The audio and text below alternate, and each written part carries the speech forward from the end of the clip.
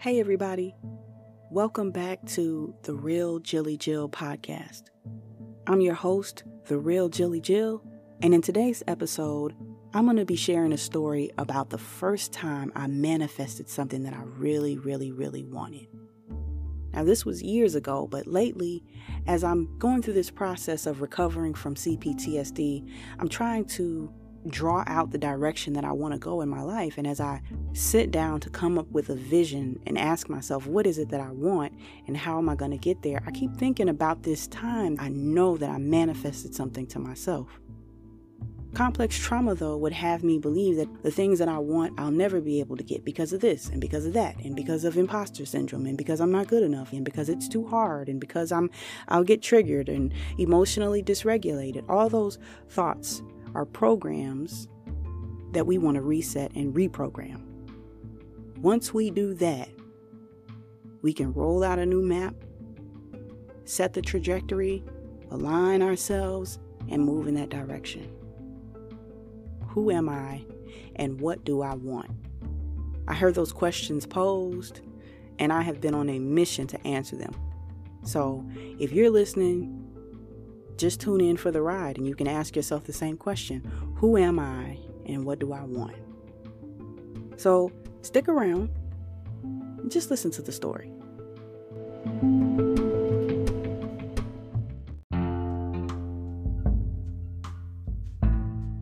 To me, it's a natural state of being. The law of attraction just works. It's a natural state of being because what I want to talk about today is some of the things that lie in the path as obstacles on my way to the things that I desire to manifest. And one of those things is CPTSD. I don't know if you're familiar with manifesting something to yourself. You really have to do work on your thought process. You really have to align yourself with where you say you want to go. And I know what that flow feels like. Even in my traumatized self, when I look back over all the things that I know without a shadow of a doubt that I manifested in my life, now that I've reconnected with that belief that I've always had, I'm like, what did I do during those times? When I think I was 21 going on 22, this was right before I left to go to the military, there was a car that I wanted. It was like a bright green color, and it was a limited edition. And there was only like one in the city of Houston. And I ended up with that car.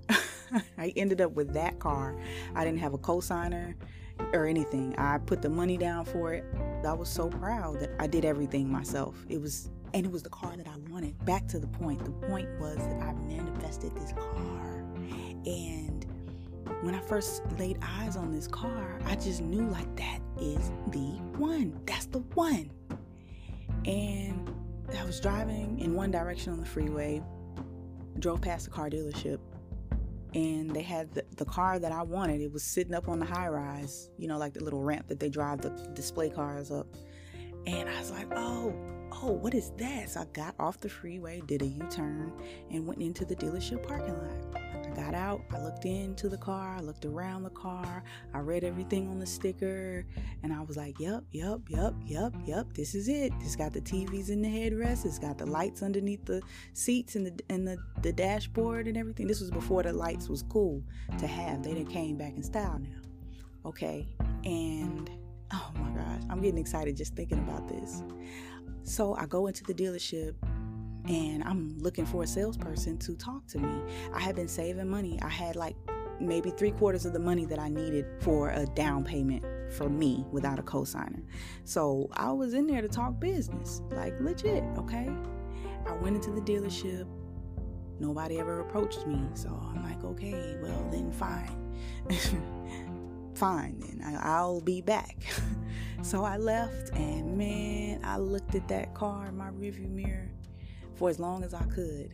And from that day forward, every dealership that I passed by, I looked to see if there was another car like the one that I saw. I didn't see it.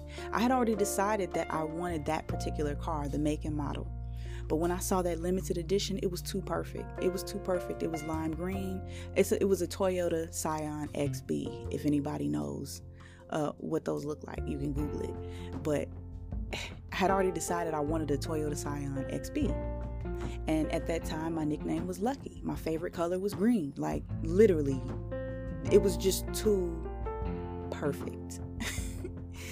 So, didn't see the car anywhere else. I'm just thinking, I wasn't really upset, tripping that much about it, because I knew I needed a little bit more money.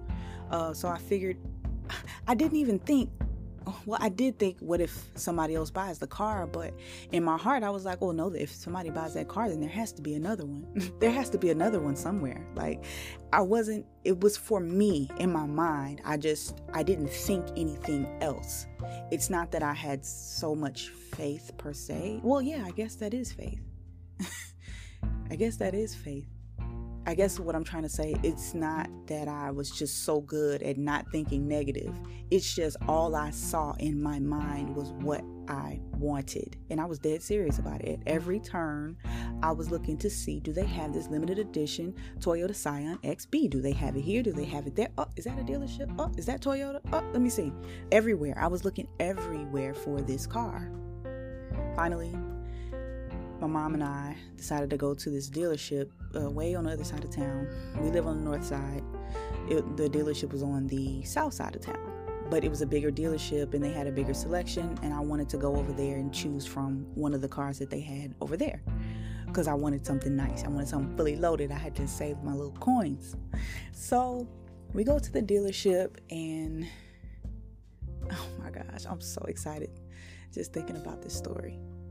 We go to the dealership and I get a salesperson, a used car salesperson to talk to. And I'm this young girl and her mother coming into the dealership and I'm saying I'm going to buy a car. I'm barely 20, 21, something like that. And I'm going to buy a car. And they didn't expect me to have cash I was dead serious about it, okay? Now, I was serious about saving that money, so it was by hook or by crook, okay? Just saying, but I saved the money, though. Again, the point that I want to make is that in my mind, it was going to happen. Needless to say, we're at the dealership, and, I looked through all their inventory, and I didn't see my car there. I would have saw it on the parking lot. And I was leaving with a car that day. I wanted that Scion XB, and I was going to have my Scion XB. And I had saved up enough money that I could get one that was fully loaded with all the little bells and whistles that I chose. So I finally picked out this burgundy one. And she had everything. Burgundy, that was cool for me. That was a nice color. I was excited about it. I wanted to see the inside of the car. I actually wanted to get in the inside of the car. So he said, let me go get the keys. And he was like, was there any other car out here that you wanted to look at while I'm going to get keys to a car? This is so crazy. And I said, yeah, you don't happen to have a green one, do you?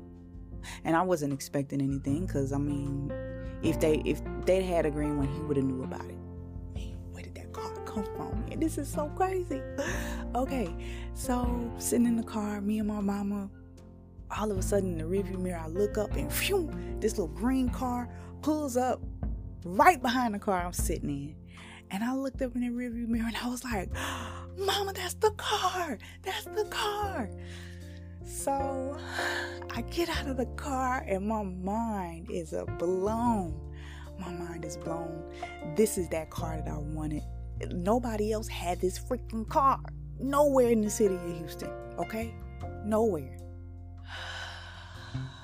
So I got in that car, I test drove it, and I walked out of there with my car that day.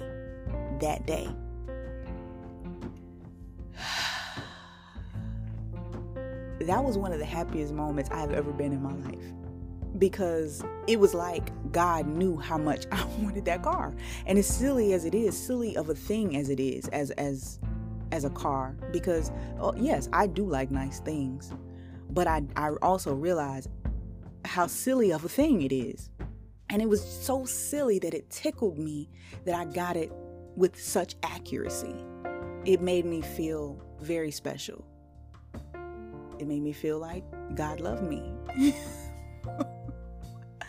Because I was like, this must be God. Because nobody saw me sweating this car. Nobody saw me running to the grocery store and, I'm going to make a U-turn past this dealership up here off the freeway. Just to peek and see if they happen to have this limited edition green Toyota Scion XB anywhere on their lot. Let me tell you, that excitement went on and on and on and on. I just remember waking up either the next day or the next day and the day after that and the day after that. I would get up and go to the living room and peek out of the window in the living room. And what was I looking at? I was looking at my car. Like, I can't believe I got this car. Like, shut up. Who? How? I was so fascinated. I got butterflies just thinking about that story. Sometimes I feel like this podcast is something that I want for my life. Just like I wanted that car. I feel like I want to be able to express all of these thoughts that I have in my mind, all of these ideas that I have in my mind. I have a passion and a dream and a vision in my heart, very much like I wanted that car. I feel like I just should be doing it. And for the life of me, I can't get past this barrier, this wall in my mind that I run up against all the time that feels like I'm not going to be able to articulate my thoughts in a way that actually resonates with people, the way that I want it to resonate with people. And that's a huge fear of mine. That's a huge worry of mine. And yet I still have this desire to do it. And I always have. And I think that the work for me right now is aligning my thoughts and being present.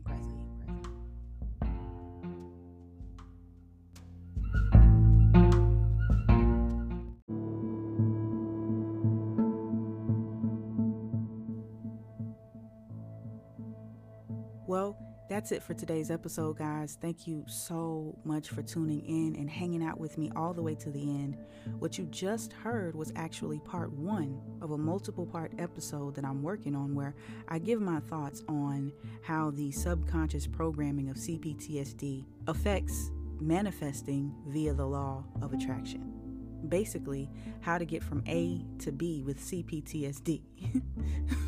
But seriously, stay tuned for parts 2 and 3, where I'll describe what some of the challenges look like for me and how I'm working to corral my body and my mind in order to see my desires actualized.